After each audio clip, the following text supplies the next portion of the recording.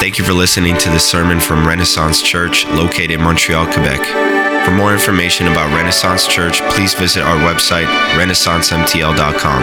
If you would like to know more about how you can partner up to see the gospel advance in Montreal, please send us an email at renaissance.mtl@gmail.com.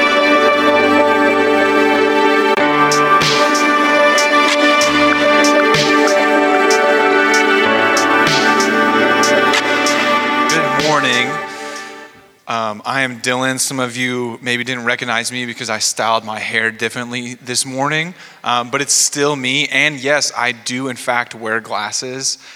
This isn't like me trying to be cool. I'm actually blind and just refuse to wear them because wearing a mask and glasses feels impossible. But I wear them when I teach up here. One, so I can see all your beautiful faces because I like to make eye contact with you when I teach, and that might make you uncomfortable, but I'm gonna do it. And now I can actually see your eyes instead of just like blurriness. And I can also read the scripture. So I'm glad to be here this morning. If I haven't met you, like I said, my name is Dylan. I'm one of the pastors here at Renaissance. And if we don't know each other well, I want to change that. I want to get to know you. And like Stephen said, like the beauty of this is that one, we gather and worship a Lord who is worthy of the praise, but like we do so joyfully next to each other. And it is a joyful experience. So if anything, like hear from us, thank you for being a family that is joyfully worshiping with us. You add to that with us. So we're glad to do that together. It's bright and early this morning, thanks to daylight savings, right? We have nice sun. I don't understand why we still do daylight savings. Like we're not an agricultural culture anymore. So I don't know why we keep setting our clocks backwards for the sun and the harvest when like that doesn't matter anymore. And it says we get an hour of sleep, but honestly, I feel worse. Does anyone feel worse? Stephen felt worse. I heard Stephen say some over here. Like, I honestly woke up and it felt like the spring forward version. I was like, I think I'm dead. And honestly, it's probably because last night I did a Korean barbecue. Has anyone done the Korean barbecue where like you cook it yourself? Well, it's unlimited. And I told Graham this morning, when I put myself in unlimited situations, it's the worst place for me because I'm already a very cheap person. And so when you're paying for an unlimited quantity, I must reach above that quantity. And so like whatever $30 is, it's like I must reach $50 worth of meat. And so I probably ate that much. And like, let me tell you, that is what's brewing today with me is about $50 of Korean barbecue and 2.5 cups of coffee. So like I'm feeling great this morning. I hope you guys are feeling great and well rested. But no, I am really actually doing well. Just had a really nice busy week and got to spend some time with some of you this week. And so just excited to continue in our series in John. And guess what? It's almost over. Like there's only a few chapters, right? Like we can't keep doing John once the chapters end. And so we're almost there. We've been in the series for a little bit. There's a few weeks left. And today we're in John chapter 19. So you can go ahead and turn there and your Bible if you have one. If you want a Bible, we have some in the back on the table directly in the back. You can have it. We have French and English Bibles. It's yours now. Take it. That's your Bible. And if you want to be a person who reads it on their phone, you can do that too. There's no shame against that. I do that. And it's also going to be here on the screen. So don't worry. We want you to be able to follow along in God's word. So John chapter 19. Today, like Graham kind of shared, is we're reaching kind of this high point of the Gospel of John. We're reaching essentially like the climax of this story that John has been narrating, and we're reaching in chapter 19. And what I consider like, I like watching a lot of movies. You know, the climax in the movie is the part where there's like a big twist. You know, like if you've ever seen, what's that movie where Bruce Willis has been dead the whole time? Spoiler alert, if you haven't seen it, it's like 30 years old, so like that's your fault, but like it's this big point. It's like, he's been dead the whole time. Like that's like the climax. And you're like, what? He's a ghost? So like today, we're reaching this point in the gospel where it's like, this is the climax. And it's like, whoa, I didn't see that coming. But Jesus is like, yo, I've been mentioning this the entire time and you're still not getting it. And now it's going to happen. Like we see Jesus in John chapter 1, verse 29, called the Lamb of God. We see John the Baptist say to him, he says, look, the Lamb of God who takes away the sin of the world. And here in John chapter 19, we get to see that fulfilled. Today we'll look and see our I am statement of the series is I am the Lamb of God. We started the series that way, and today we actually get to see it happen. And what we read, Jesus has been hinting out throughout the whole gospel from 129, where he's called the Lamb of God, from chapter 3, verse 14 through 15, Jesus says, and as Moses lifted up the bronze snake on the pole in the wilderness, so the Son of Man must be lifted up so that everyone who believes in him will have eternal life. And then in 6:51, Jesus says, I am the living bread that came down from heaven. Anyone who eats this bread will live forever. And this bread which I offer so the world may live is my flesh, hinting again at the death we will read today. Chapter 10:11, Jesus says, I am the good shepherd. The good shepherd sacrifices his life for the sheep.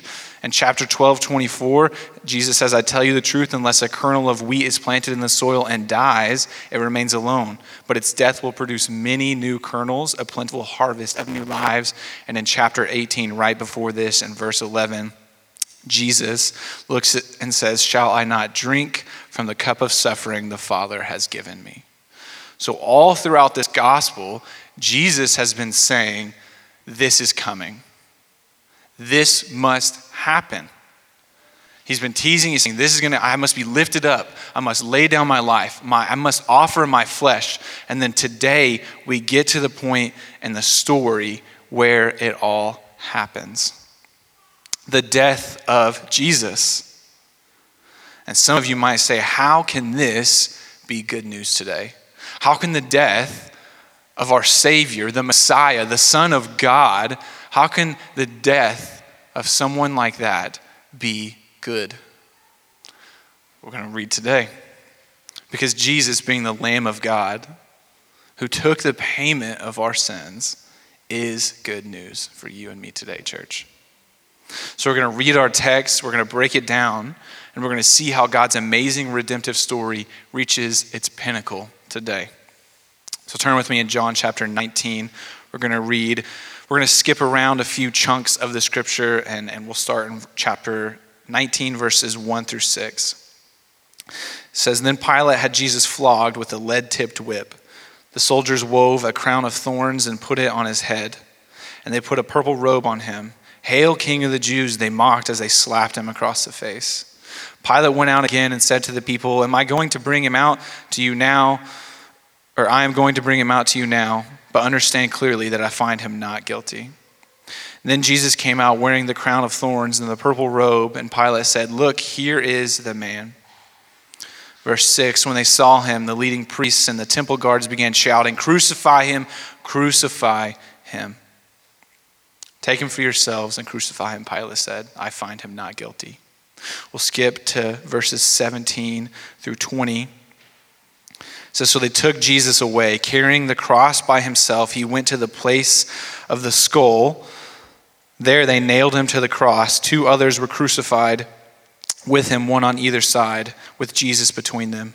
And Pilate posted a sign on the cross that read, Jesus of Nazareth, the King of the Jews. The place where Jesus was crucified was near the city, and the sign was written in Hebrew, Latin, and Greek so that many people could read it. Verses 28 and 30 we'll skip to. It says, Jesus knew that his mission was now finished. And to fulfill scripture, he said, I am thirsty. A jar of sour wine was sitting there, so they soaked a sponge in it, put it on a hyssop branch, and held it to his lips. When Jesus had tasted it, he said, it is finished. Then he bowed his head and released his spirit. Church, let's pray.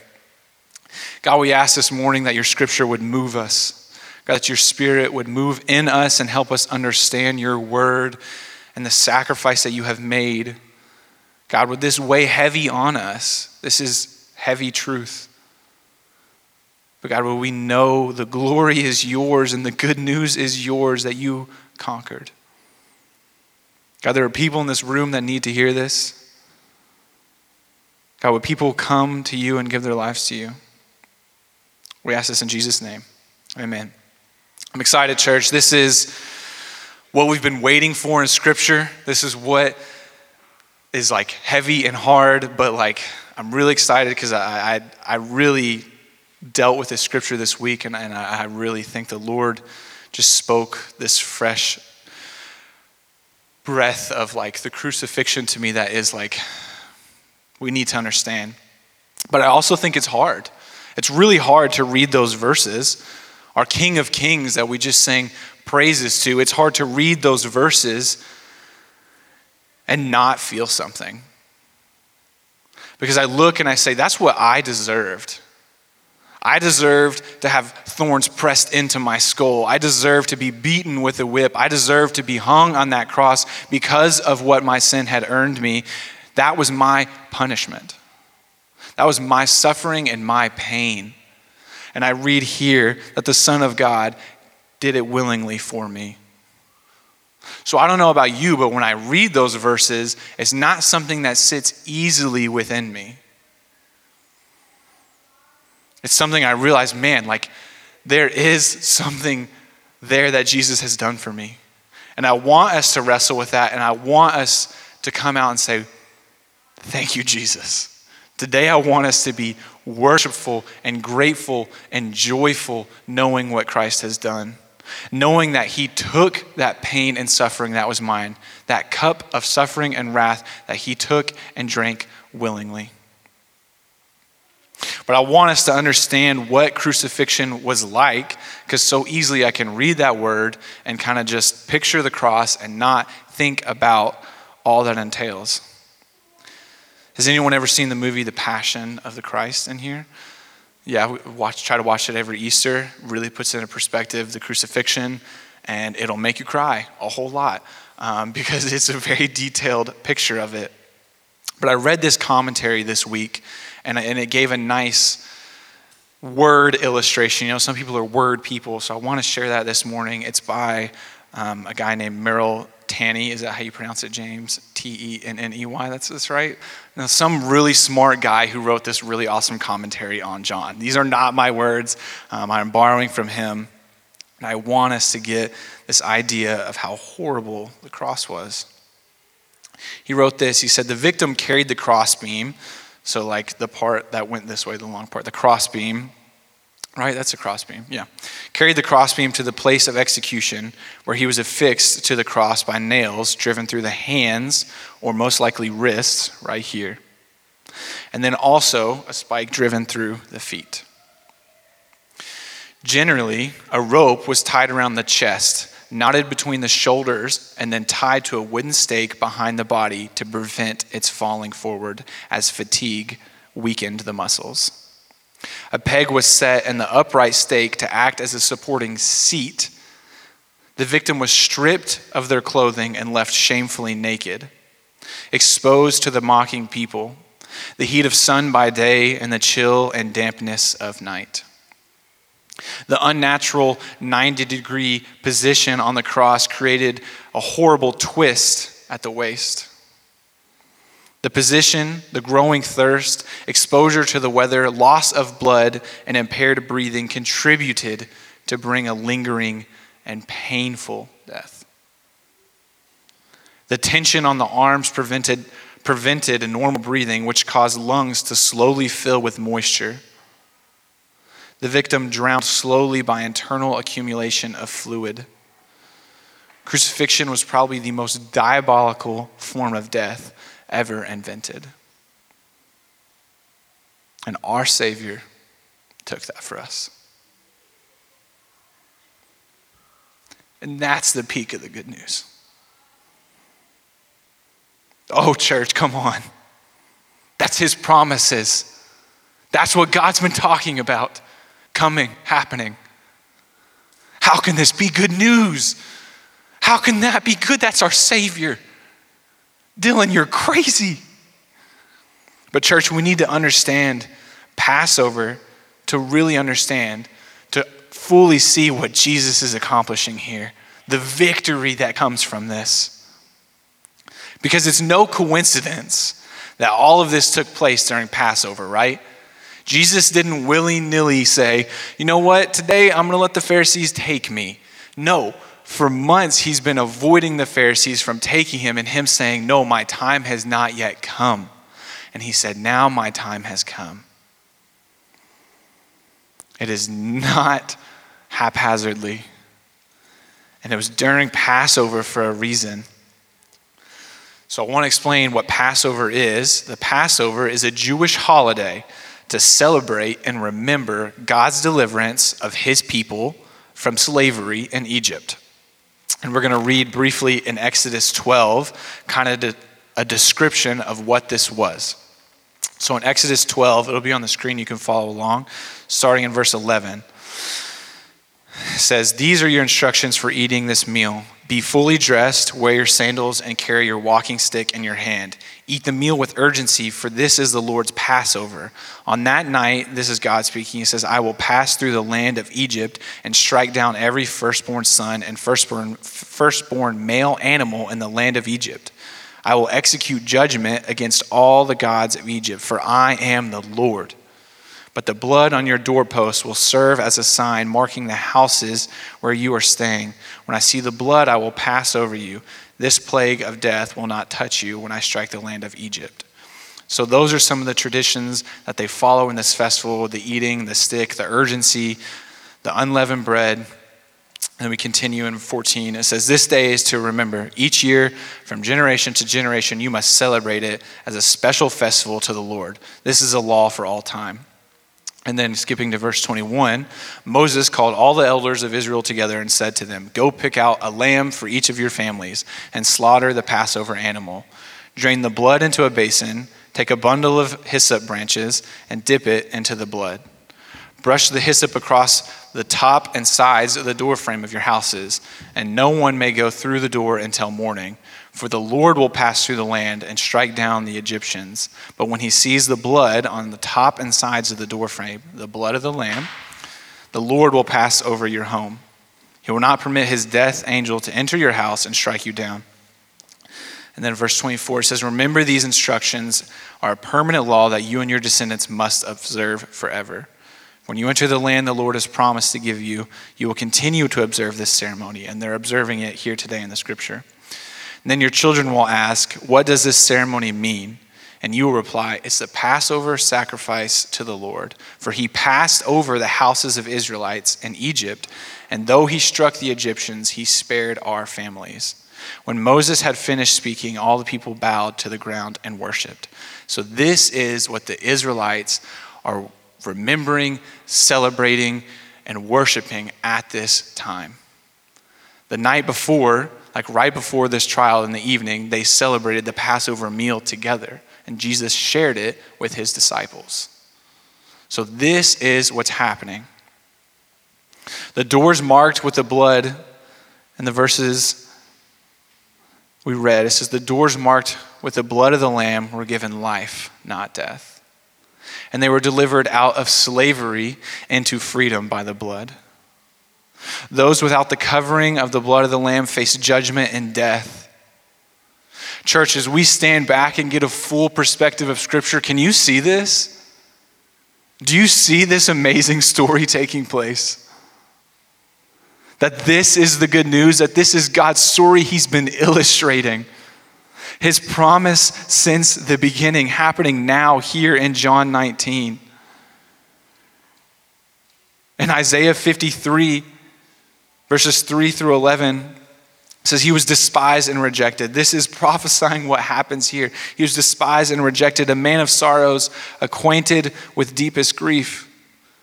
We turned our axe on him and looked the other way. He was despised and we did not care. Yet it was our weakness he carried. It was our sorrows that weighed him down, yours and mine.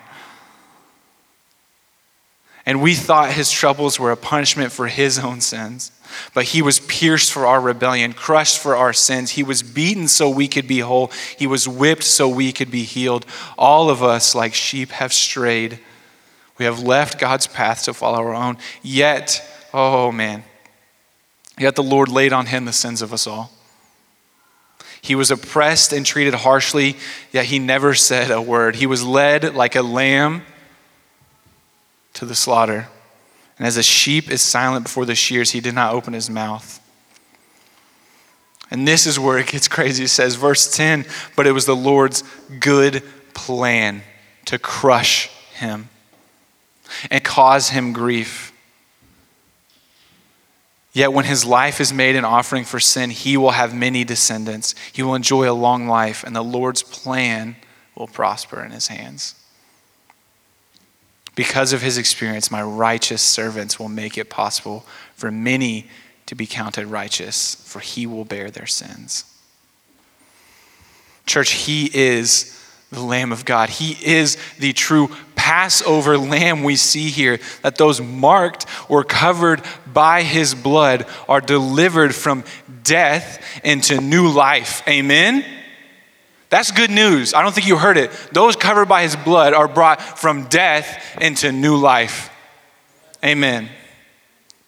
We are delivered out of slavery into freedom in Christ. By his pain and suffering. That was God's good plan. Hebrews 9:22 says it's simple. It says, in fact, the law requires that nearly everything be cleansed with blood. And without the shedding of blood, there is no forgiveness. So we stand and know, I don't know about you, I'm sinful. I'm not a perfect person. If you could say you are, let's have a talk and let me figure out how you do that so well. But if you're like me, there needs to be a payment. And here in Hebrews it says there must be shedding of blood. And the beauty in Ephesians 1:7, it's written, it says, he is so rich in kindness and grace that he purchased our freedom with the blood of his son and forgave our sins. Behold the Lamb of God, church. Jesus says it is finished. This is the good news. That this horrifying death and that this suffering was not for nothing. That it had a purpose and a reason. And that it was God's good plan from the start. From the very beginning, it says he was reconciling us back to himself, not by what you were doing or working to, but what he was doing and we had no idea. 1 Peter 1:18-20 says, for you know that God paid a ransom to save you from the empty life you inherited from your ancestors. And it was not paid by mere gold or silver, which lose their value. It was the precious blood of Christ, the sinless, spotless Lamb of God. God chose him as your ransom long before the world began. But now in these last days, he has been revealed to you for your sake. I pray this morning that he is revealed to you. I pray that you accept this truth. And know that this was the plan from the beginning, before the world was laid out. And we see it as God starts to illustrate the story, even in the start of Genesis, when we see sin enter the world, and God looks at Adam and Eve and he says, I will send someone to crush the head of the serpent. From the start, he said, you chose rebellion, but I will bring someone to crush sin's head. And then we continue in Genesis 17. He promises Abraham to be a father of many nations. It's not just lots of people. He says, no, Jesus will come and he will make you a father of many nations because all will be brought under him. In Genesis 22, we get a great foreshadowing when Abraham trusts in God and is taking Isaac up the mountain. And Isaac said, hey, Dad, we have all this wood and stuff to kill an animal, but we don't have an animal. And you're starting to maybe freak out. And Abraham says, God will provide the lamb. And we know in that story, Abraham prepares to sacrifice his son. And the angel of the Lord says, stop. Your faith is enough. And I provide the ram. God provided a ram here. And then later we look and see that God provided his own son to be the lamb of sacrifice for you and me. What a beautiful story. I can't write that. I can't make that up. I didn't just bring that to you this morning on my own. That is the Lord illustrating his beauty to you, his salvation to you this morning. His good news.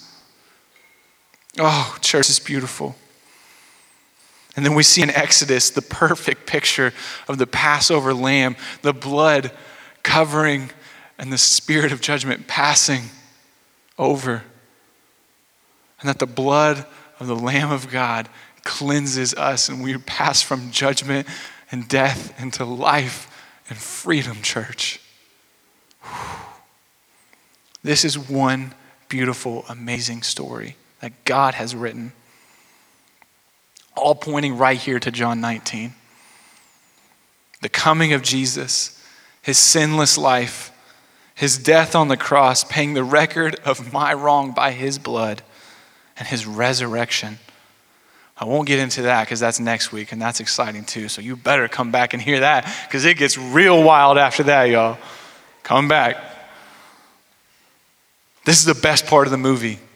This is the part where you plan all your bathroom breaks before it, and then this part you stick around because you know it's going to get crazy. This is it.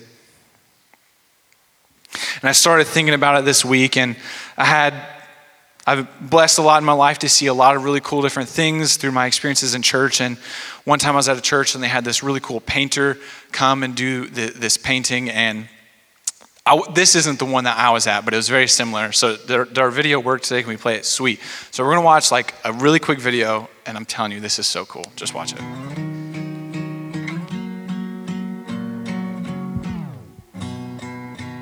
At the start, he was there, he was there. In the end, he'll be there, he'll be there. And after night comes a light, dawn is here, dawn is here. It's a new day, a new day. Oh, everything will change, things will never be the same. We will never be the same, we will never be the same, we will never be the same, we will never be the same.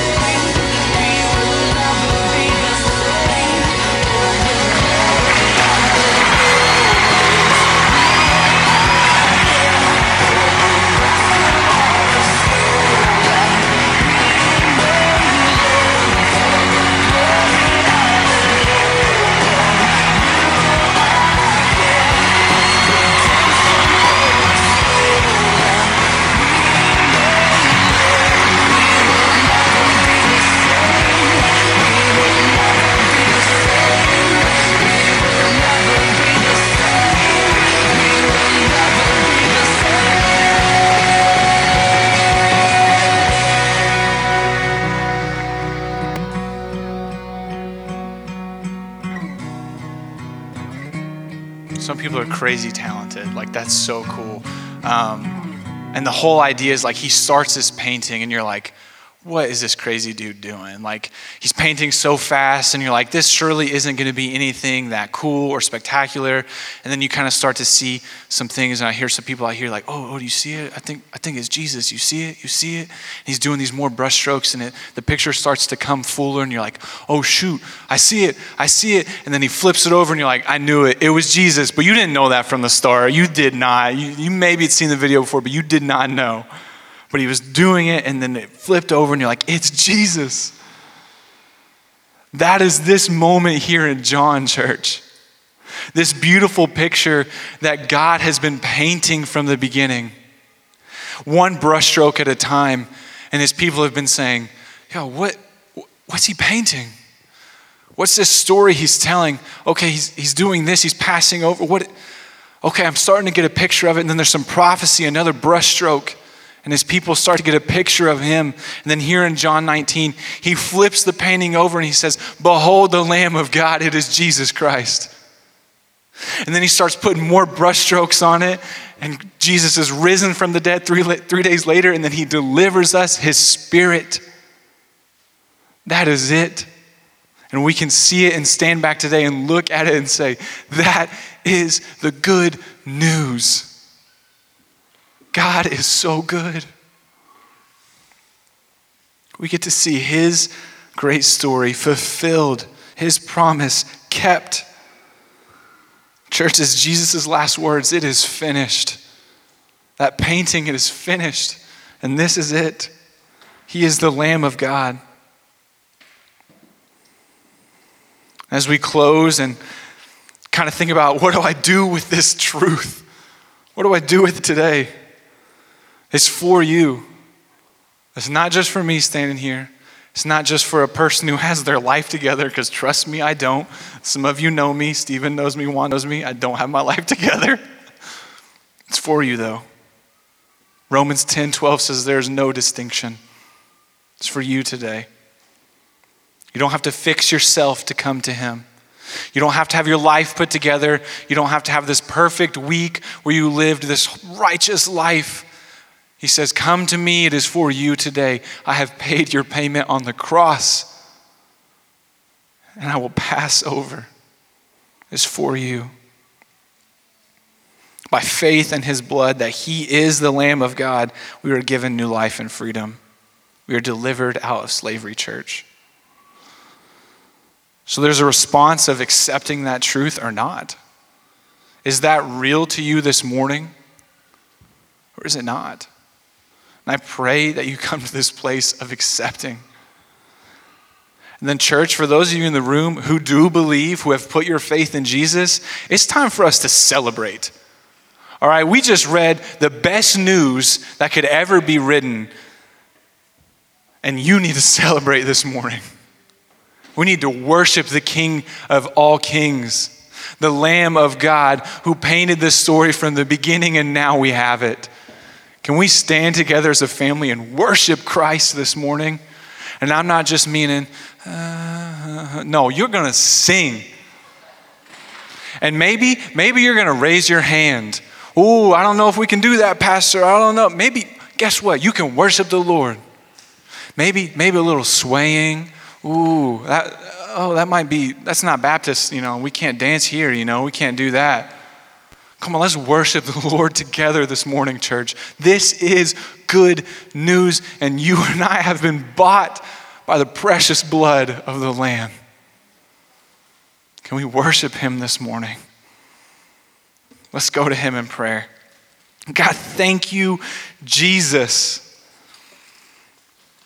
Thank you for taking my place, my suffering, my cup, and for creating a way for me to come to you. Oh God, I'm so thankful. You have made a way. That I once was lost and now found in you. God, thank you, Jesus.